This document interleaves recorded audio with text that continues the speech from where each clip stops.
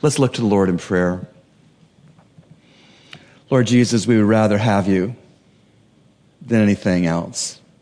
We would rather have you than anyone else. You are without peer. You are exceptional. You are the only one to provide us salvation from our wretchedness and our rebellion. You're the coming King. You're the head of the church. You are Alpha and the Omega, the beginning and the end. Lord Jesus, you are the healer of our infirmities and the Savior of our souls. Lord Jesus, please be magnified and please be glorified as we look to the Word of God, which centers on your person and your magnificence. And may we, Lord, not merely get smarter about Bible in these minutes, but instead may we see again the beauty, the uniqueness, and the total sufficiencies of you, Lord Jesus Christ. And we pray this in your holy name. Amen. Well, yesterday was the opening of crawfish season. And did you hear about the two guys that went out in a rented boat? And they found a spot and they started looking. Sure enough, they caught a lot of crawfish. And the one turned to the other and said, "This is a great spot." He said, "Yeah, this is amazing." He said, "We had to mark it." "How should we mark it?" "Well, let's paint a red X on the bottom of the boat." The other fellow said, "Well, that won't work. We might not get to rent the same boat tomorrow." I don't know. They don't get any better. You might as well laugh now.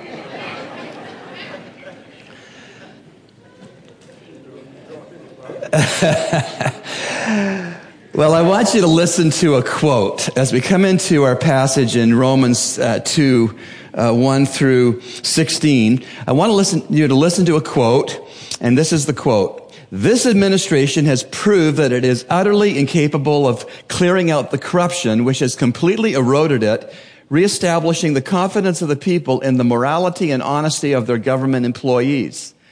The investigations which have been concluded to date have only scratched the surface. For every case which is exposed, there are 10 which are successfully covered up, and even then, this administration will go down in history as the scandal-a-day administration.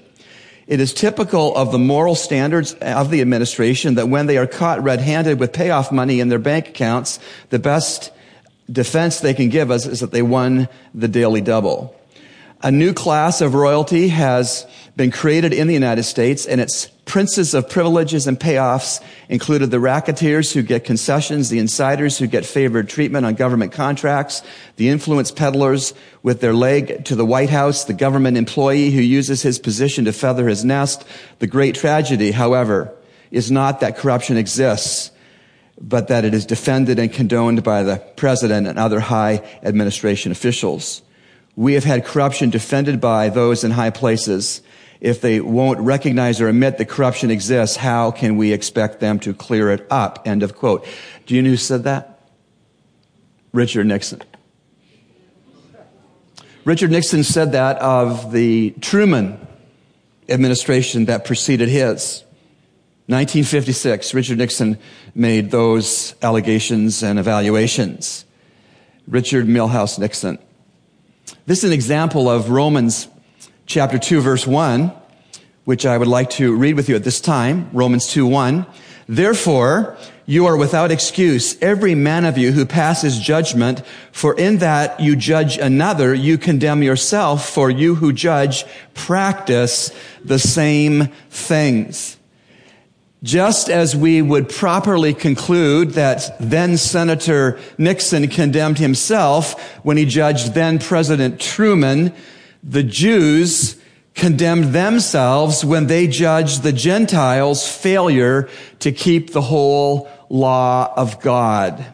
Verse 1 again, "Therefore you, Jews, are without excuse, every man of you who passes judgment, for in that you judge another," that is Gentiles, "you condemn yourself, for you who judge practice the same things." So here's the deal. When we look at someone else and want to judge them and point the finger at their sin, 3 fingers of our own are pointed right back at us.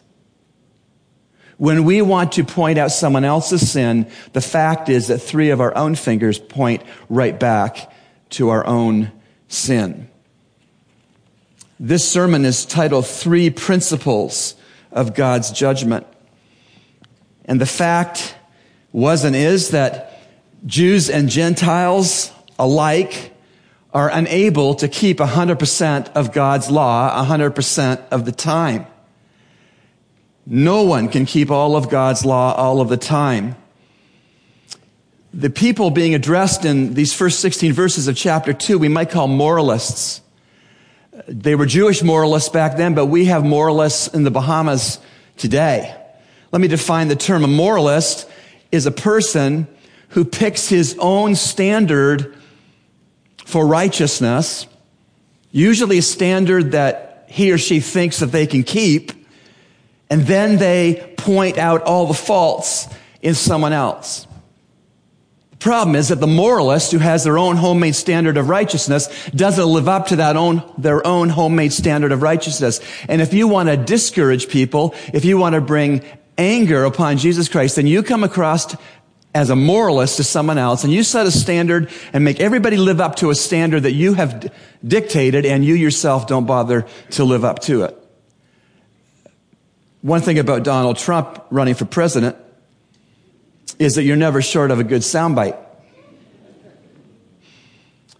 He said something that I think made every Presbyterian quake in hearing, certainly every evangelical Presbyterian, every Bible-believing and conservative Presbyterian must have been shaking their head when the Donald said, "I'm a Presbyterian, I go to church often.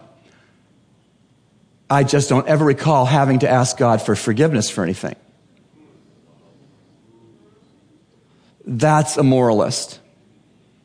Someone who sets the bar, the standard, low enough that he thinks he can keep it. That's a moralist. That's the kind of person that the original readers of these verses, that's the kind of person these verses are speaking to. Maybe it's you. Maybe it's you that you've set a standard, a homemade standard of what makes you okay, and then you look at others and you hold them to that standard, but really you don't hold yourself to that standard either. The moralist. So what we're noticing here in these verses is that the Jew was no further ahead than the Gentile because they both were condemned before God, because they both were not holy by God's measurement and as detected by God's perfect law. And so what then Senator and soon then to become President Nixon proved by his own remarks that we may prove as moralists if we are moralists ourselves. For instance, do you hold anyone to a moral standard that you yourself do not attain to? Maybe your spouse. If she was just more loving, if she was just more of an encourager, if she just listened to me, do you love her? Do you encourage her? Do you listen to her? Or maybe your children. Children are to obey. Children are to submit. Children are just to get along with each other. And then your kids see that you don't obey the government. You don't obey the Bible. You don't submit to the lordship of Jesus Christ. And you don't get along with people you work with or worship with. Or maybe politicians. You know, they ought to tell the truth. Do you tell the truth? They ought to be unselfish. They ought to legislate for the Bahamians and not for themselves. Do you ever self-serve? They ought to lead well. They ought to step up and lead well. Do you step up and lead well in your spiritual responsibilities? I could go down the run. Pastors, friends here in the church family, employees, employers. Do we hold others at arm's length away from us at a certain standard that we've created that we ourselves, if the truth be known, don't live up to and not even close? There are 3 principles in these verses that pertain and to explain God's judgment. 3 principles pertaining to God's judgment in verses 2 through 16. I want to overview the 3 principles very quickly and then get to them one by one. The first principle, God's judgment is based on facts.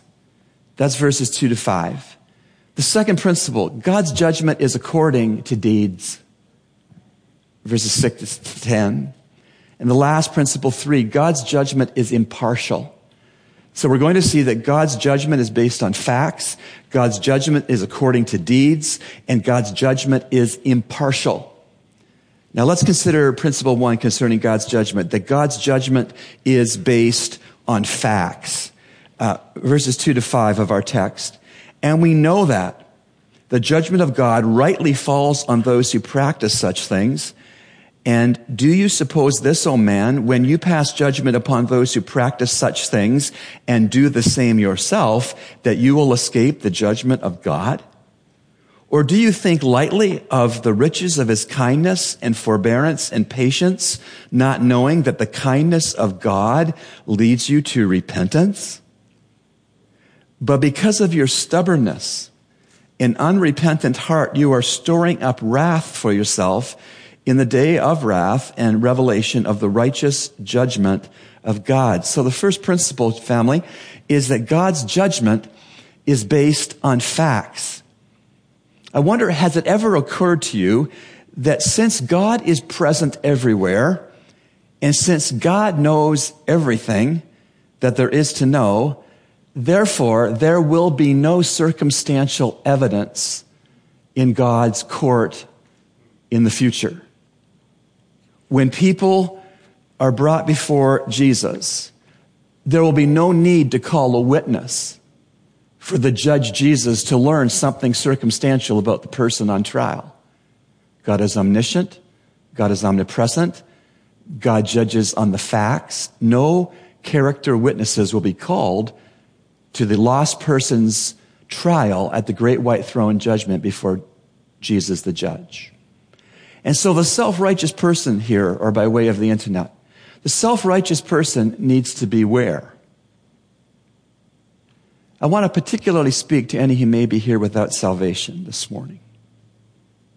Because God will be your ultimate judge, and because he possesses all the facts concerning you, all of the facts, you would best beware of passing over the salvation forgiveness offered you in Christ.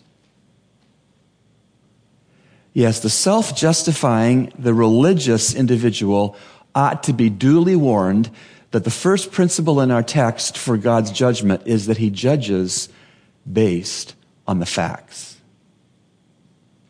And so if you are my friend here this morning without Christ, please do not delude yourself to think that somehow you will escape the judgment of God, going it on your own as your own defense attorney at the great white throne judgment of Christ. It would be reckless to live rejecting Jesus in light of the fact that God judges based on facts. And so the unconverted, the self-righteous, the I did it my way person, the Donald Trump as he stands right now, I never have had to ask for God's forgiveness for anything that I can recall. That person needs to change course and run to Christ. And so I ask the man in the pulpit, and I ask you, my friends in the pew, do I go it alone? Do you? Have I to date, or have you to date, unwisely been unaffected by God's mercy toward us? The person who is unaffected by God's great mercy toward them in Christ is in great danger.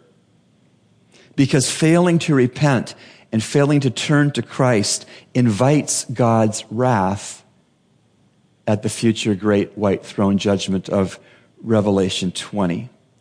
And so let's look again at verses 4 and 5 of our text in Romans 2. Or do you think lightly, hear it, or do you think lightly of the riches of his kindness and forbearance and patience, not knowing that the kindness of God leads you to repentance?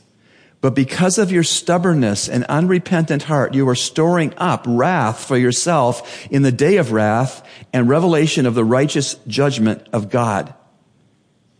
God is kind to the person who's not yet a Christian for a purpose.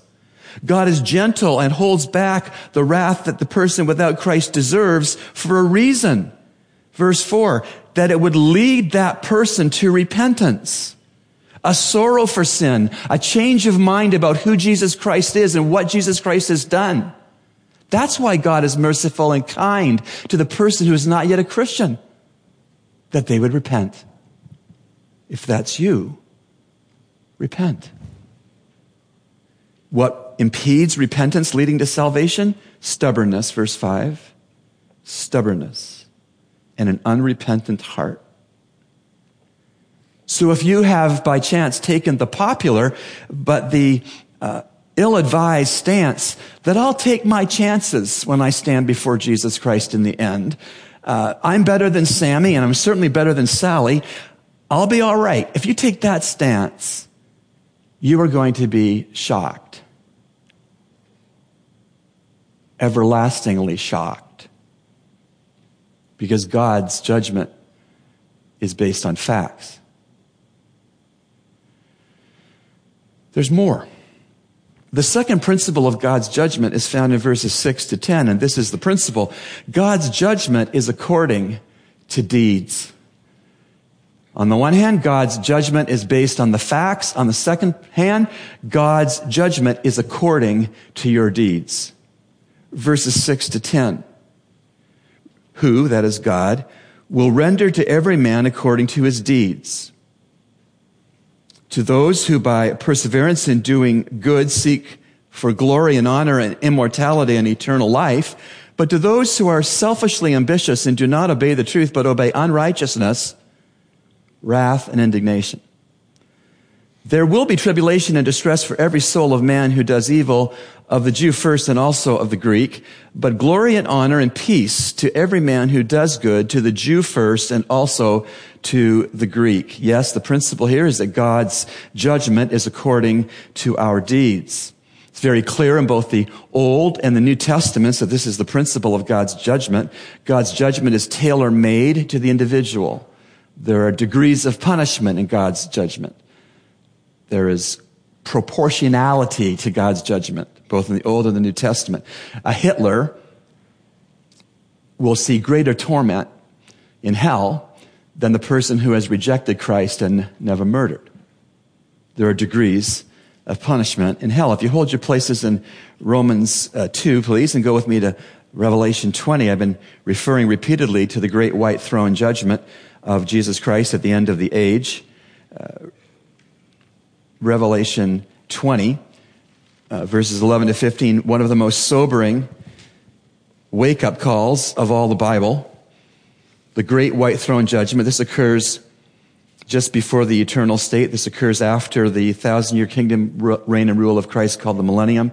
This is a resurrection where all the unbelieving dead of all the eras of human history are standing before Jesus as judge in his courtroom.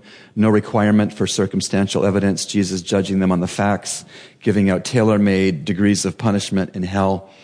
This ought to motivate evangelism like few other passages. Ought to motivate prayer for the lost. Revelation 20, 11. And I, that's John, saw a great white throne. It was great because there's no more important and weighty a throne. It's white because the judge who sits upon it is perfectly pure and holy. And it's a throne because Jesus is King of kings and Lord of lords. And I saw a great white throne and him who sat upon it, from whose presence earth and heaven fled away, and no place was found for them. And I saw the dead, the great and the small, standing before the throne, and books were opened, and another book was opened, which is the book of life. And the dead were judged from the things which were written in the books according to their deeds. When the lost person stands before Judge Jesus individually, there will be books that Jesus Christ will pour over, not for his education, not for his information as judge, but to make clear that what the person is charged with is in fact what the person is guilty of.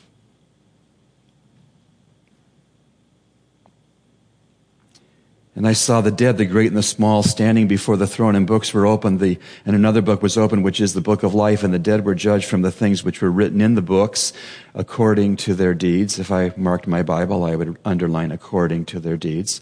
And the sea gave up the dead which were in it, and death and Hades gave up the dead which were in them, and they were judged, every one of them, here it is again, according to their deeds. I'd underline that. And death and Hades were thrown into the lake of fire. This is the second death, the lake of fire.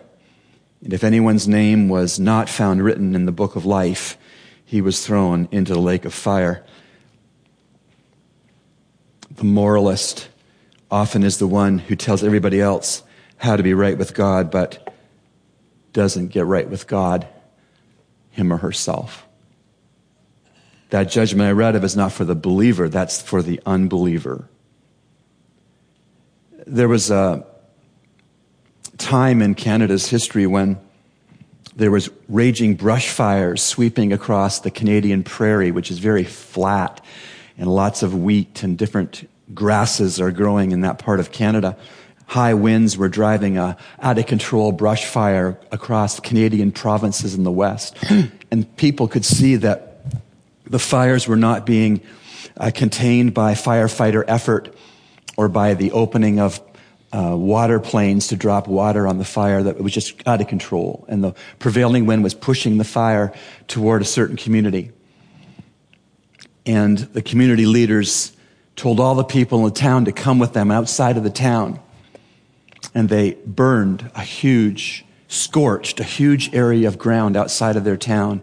And they instructed all the mummies and the daddies, the granddaddies, the grandmummies, the babies, the children to lie flat on the burned off spot of ground. Why? Because they knew that as the flames that were approaching the town, the flames that would destroy, if the people would lie down on a previously burned off spot, those flames would pass over and no one would die. The cross of Calvary is the already burned off spot where God's wrath has been poured out. And the person who runs to that Savior in faith, hopelessness, dire need, the person who runs to that Savior who's the burned off spot ahead of time and falls in worship and trust and faith at the feet of that Savior, the passing wrath of God that hell is, will pass over that believer in Jesus, and he or she will be safe. Are you in the burned off spot? Parents can't be there for you. Your spouse can't be there for you. Are you on the already burned off spot, Mount Calvary, the Lord Jesus Christ, his shed blood? Yes, God's judgment is according to deeds. And verses 7 and 8, if you just let your eye go there, verses 7 and 8, they contrast between a redeemed life and an unredeemed life, verses 7 and 8. To those who by persevering in doing good seek for glory and honor and immortality and eternal life, now the contrast, but to those who are selfishly ambitious and do not obey the truth, but obey unrighteousness, wrath, and indignation. So watch it here. The redeemed person, if you're saved, that's you. Our lives ought to be bringing honor and glory to God. Our lives ought to be lives that persevere in doing the good that God has led us to do, day into day. In sharp contrast, the person who is not yet saved, the unconverted life, is a life of self-ambition. A life of disobedience to the truth. A life of being slave to unrighteousness. A life characteristically, grossly disrespectful of God Almighty. These are two different lives. And we're seeing in verses 6 to 10 of this passage that God's judgment is according to deeds. Put another way, God's future judgment for the person who never comes to Christ for salvation will be punitive, proportional, scaled, tailor-made, and will vary by degree, person to person. Verse 8 is telling us specifically what God's judgment for the lost person's sin will look like after death and resurrection at the great white throne judgment. God's judgment for unbelievers' sin will first look like wrath. See it there in verse 8, but to those who are selfishly ambitious and do not obey the truth, but obey unrighteousness, wrath. That's the Greek word orge. O-R-G-E. Orge. Orge is righteous indignation, anger. Orge anger is what you feel in your heart when someone beats up an old lady and steals her purse. Righteous indignation, anger. Orge. People sentenced to hell at the great white throne judgment will experience Jesus Christ's orge anger. Jesus Christ, of course, displayed his orge anger while on earth when he took a whip, overturned the temples of the money changers, and drove them out of the temple. Orge, wrath. But there's another face of what the unredeemed will face by way of God's judgment according to their deeds, and it is indignation. See it there, verse 8. But to those who are selfishly ambitious and do not obey the truth, but obey unrighteousness, wrath, and indignation. Indignation is a different Greek word here. It's thumos. Thumos. It means rage. It means fury. God's thumos, God's indignation, was fully poured out onto his son on the cross when he bore my sins and yours. This table remembering that great price that Jesus willingly paid. Jesus Christ took the full absorption of the indignation of God that your sins elicited. The person who doesn't run to Christ before death will face not only the wrath of Jesus Christ, but the indignation, fury of Jesus Christ. Tell others about him. Trust him yourself if you're playing games. He's the only burnt-off spot God's going to provide.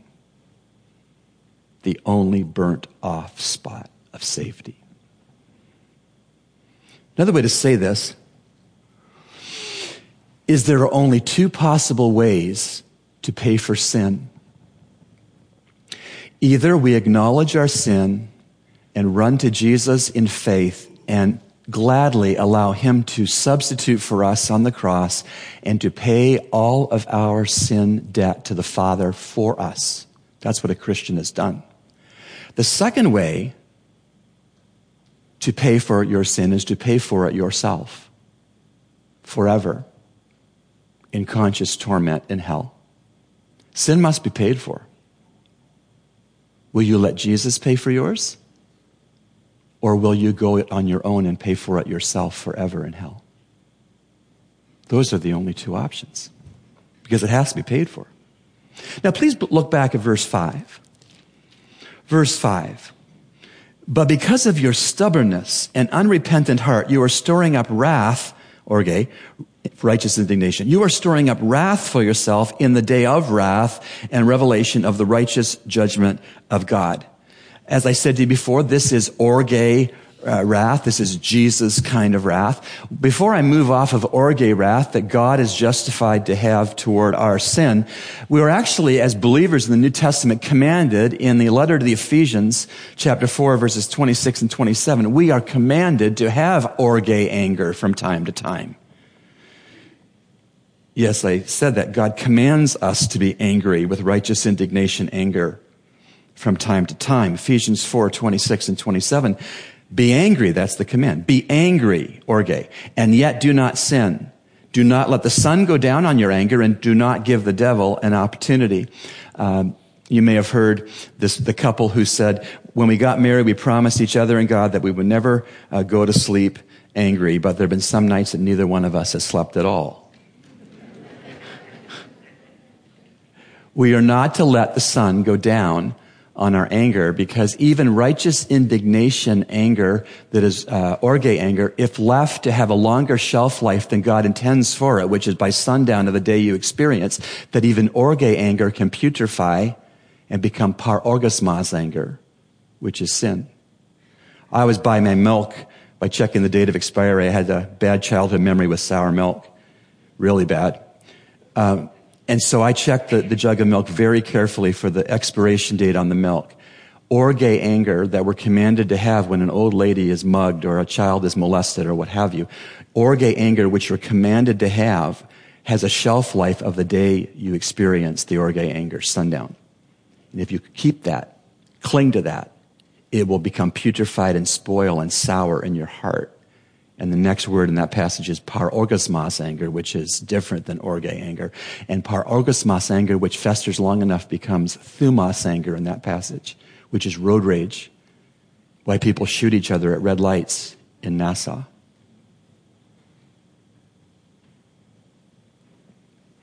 What we're seeing, church, family, in verses 6 to 10, is that when a person rejects God's offered pardon in Christ, when a person turns down the already burnt off spot of Calvary, when a person persists in being unconverted, then that person is going to be judged by Judge Jesus according to their deeds at the great white throne judgment.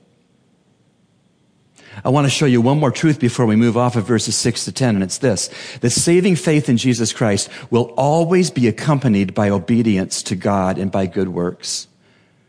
When you get on an airplane here at the Pender International Airport, you have to have a ticket, they give you a boarding pass, and you have to have a passport. You're not getting on that plane to anywhere unless you have a passport and a boarding pass. Saving faith is accompanied always by obedience to Christ and the doing of good deeds. The doing of good deeds don't save you, but once you're really saved, they are always there. Obedience and good deeds. See that with me in both verses 7 and 10 of our passage, please. And to those who by perseverance in doing good, there it is, in doing good, seek for glory and honor and immortality and eternal life, down to verse 10. But glory and honor and peace to every man who does good, there it is, does good, to the Jew first and also to the Greek. We're saying that true saving faith in Christ will always be accompanied by obedience to God and the doing of good works. Everybody who gets on the next airplane you fly out of Pender Airport, you can know has a boarding pass and a passport. They always go together. And so when we're saved, we ought to live a thank you kind of life back to God. We ought to do what the good works He's prepared and set before us to do any given day. And that lines up with Ephesians 2:10, after verses 8 and 9. For by grace you have been saved through faith, and that not of yourselves. It is the gift of God, not of works, lest anyone should boast. Then verse 10, for we are His workmanship, created in Christ Jesus for good works that He prepared beforehand that we should walk in. God has prepared good works just for each one of you to do before you were even conceived. Before you trusted Jesus to be your Savior, God has prepared good works beforehand that you and only you would do. Are you doing them? How do you do them? You report to duty every day to the Lord, every moment of the day. I'm available, I'm leadable, I'm teachable. What, Lord? That's how you do it.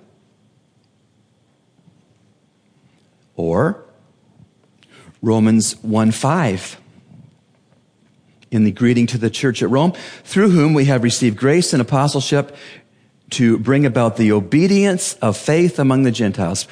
Paul wasn't just into seeing Gentiles converted, he was into seeing them converted and then obeying Jesus, Lord and Savior. Or in James 2:18, it's all lining up.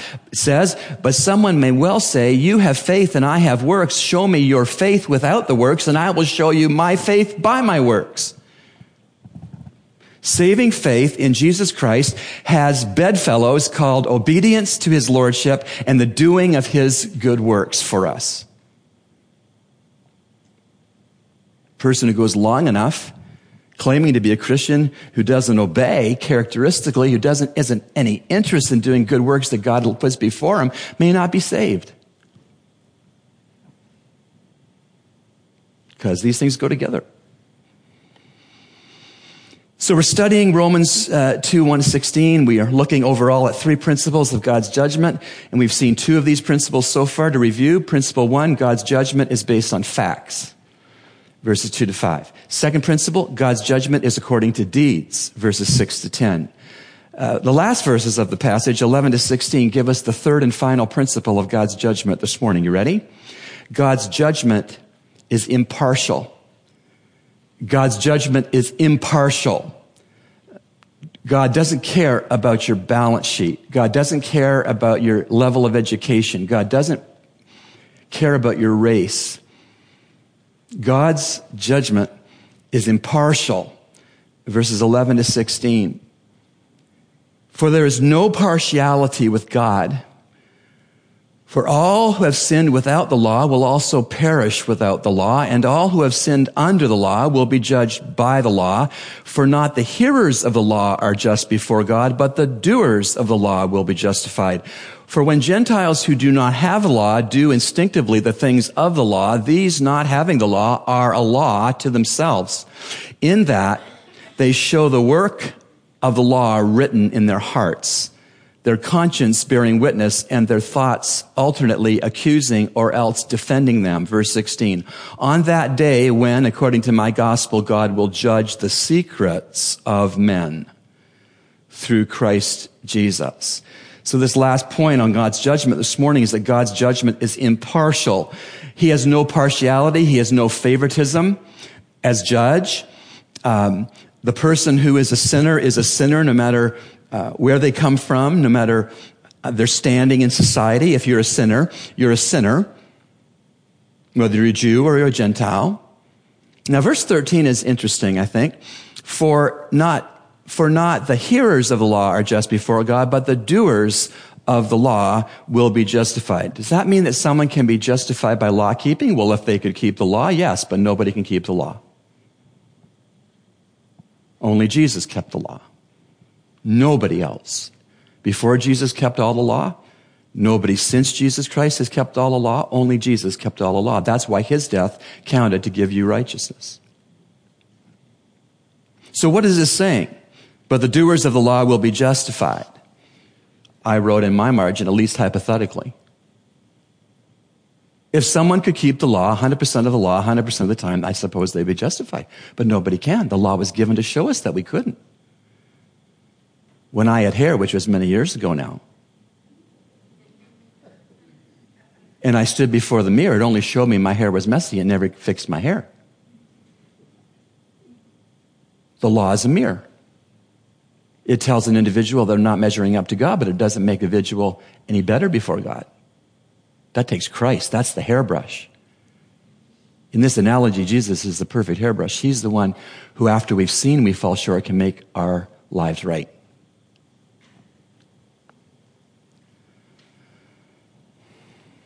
In case you wonder about this, that no one can justify by keeping the law because no one can keep the law, flip over to chapter 3, verses 19 and 20 quickly. Now we know that whatever the law says, it speaks to those who are under the law, and every mouth may be closed, and all the world may become accountable to God, because by the works of the law, no flesh will be justified in his sight, for through the law comes the knowledge of sin. Through the law comes the knowledge of sin. Sin is the mirror to show me my hair was messy. James 2:10 also makes this very clear when it says, for whoever keeps the whole law and yet stumbles in one point, he becomes guilty of all. God says it's an all deal. If you keep all of God's law and fall in one point within it, it might as well you've disobeyed all of it.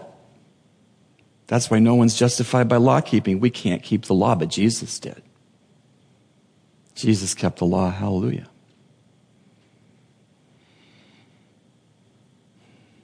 So what this is saying is that apart from God's grace and Jesus' cross, unredeemed Gentiles and Jews are both going to be impartially judged by Jesus. The Gentiles will be judged for violations of their own conscience. That's what verses 14 to 16 of chapter 2 say.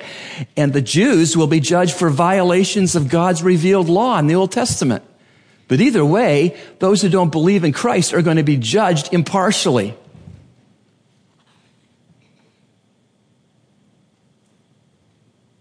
And so,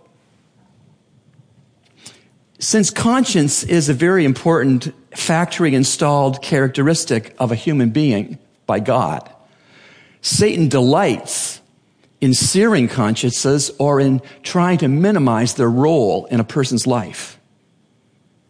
Satan loves to lie to make people think that an active, healthy conscience is like a gallbladder. No one really needs one. In fact, you're probably better off without one. Adolf Hitler, in his writings, denied the existence of a conscience in humans. Hitler called conscience, quote, a Jewish invention, a blemish, like circumcision, end quote. That's how Adolf Hitler ordered the murder of 9 million plus people and still slept well at night.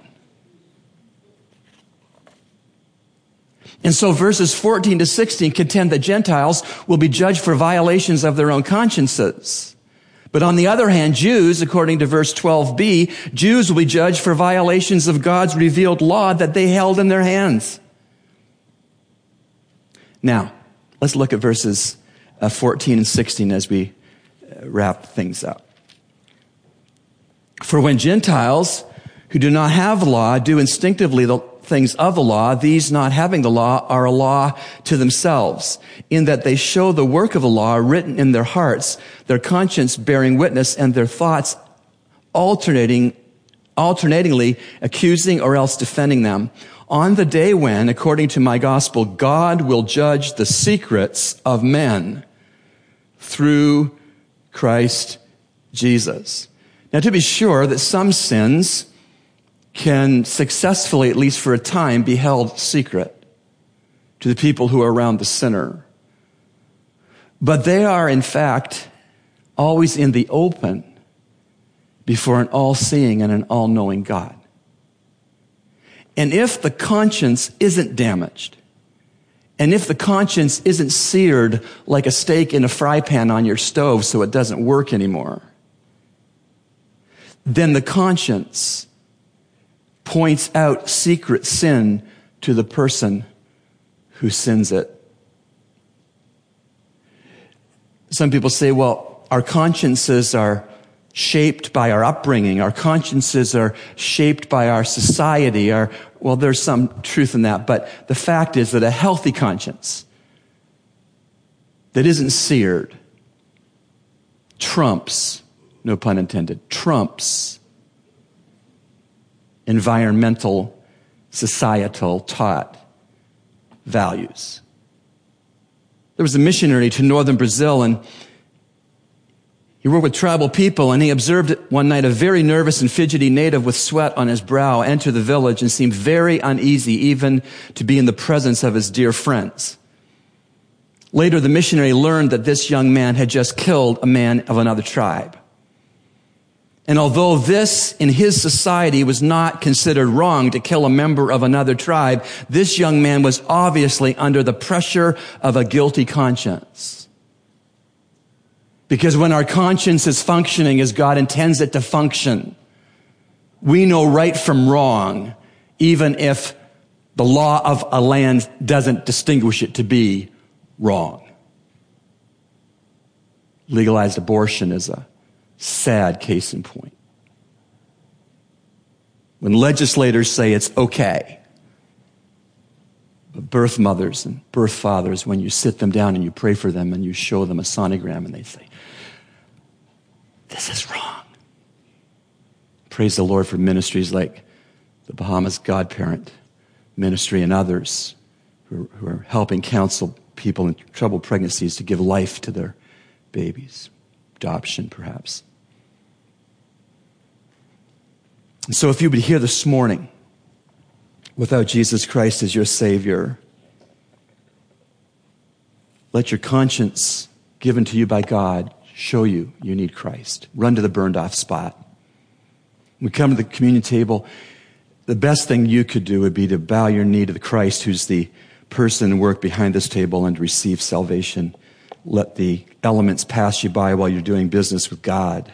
Take communion next month. For those of us who know Christ as Savior, come to these elements with great thanks that we've been provided a burned off spot and we've run to it and we're spared from God's future wrath. What have we seen this morning? We've seen God's judgment, three things about it, three principles. God's judgment is based on facts. God's judgment is according to deeds. And God's judgment is impartial. I want to close with two scriptures and then we'll pray. 2 Corinthians 5:21. He, that is God the Father, made him, that is the Lord Jesus Christ, who knew no sin, to be sin on our behalf, that we might become the righteousness of God in him. Never get over that. Second, Romans 5:1. Therefore, having been justified by faith, we have peace with God through our Lord Jesus Christ. Never get over that either. What a huge relief to be out from underneath God's condemnation and judgment. Let's live thank you kind of lives back to him all the days of our lives. Lord Jesus, we thank you that in your great love you obeyed the Father and you came to die in our places. And how grateful we are, Lord Jesus, that your blood, your perfect blood, your atoning blood has washed us clean, is washing us clean, and will forever wash us clean who know and trust you. Lord, I pray that we would not be moralists that are hypocrites. But Lord, help us to live a thank you kind of life back to you and get the word out that Jesus loves and has died for sinners and made a way for them back to God and into heaven. And we pray these things in Jesus, your name's sake. Amen.